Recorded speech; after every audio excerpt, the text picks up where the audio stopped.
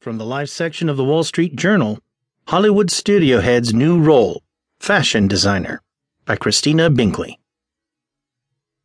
Sanford Panitch is an unlikely fashion designer.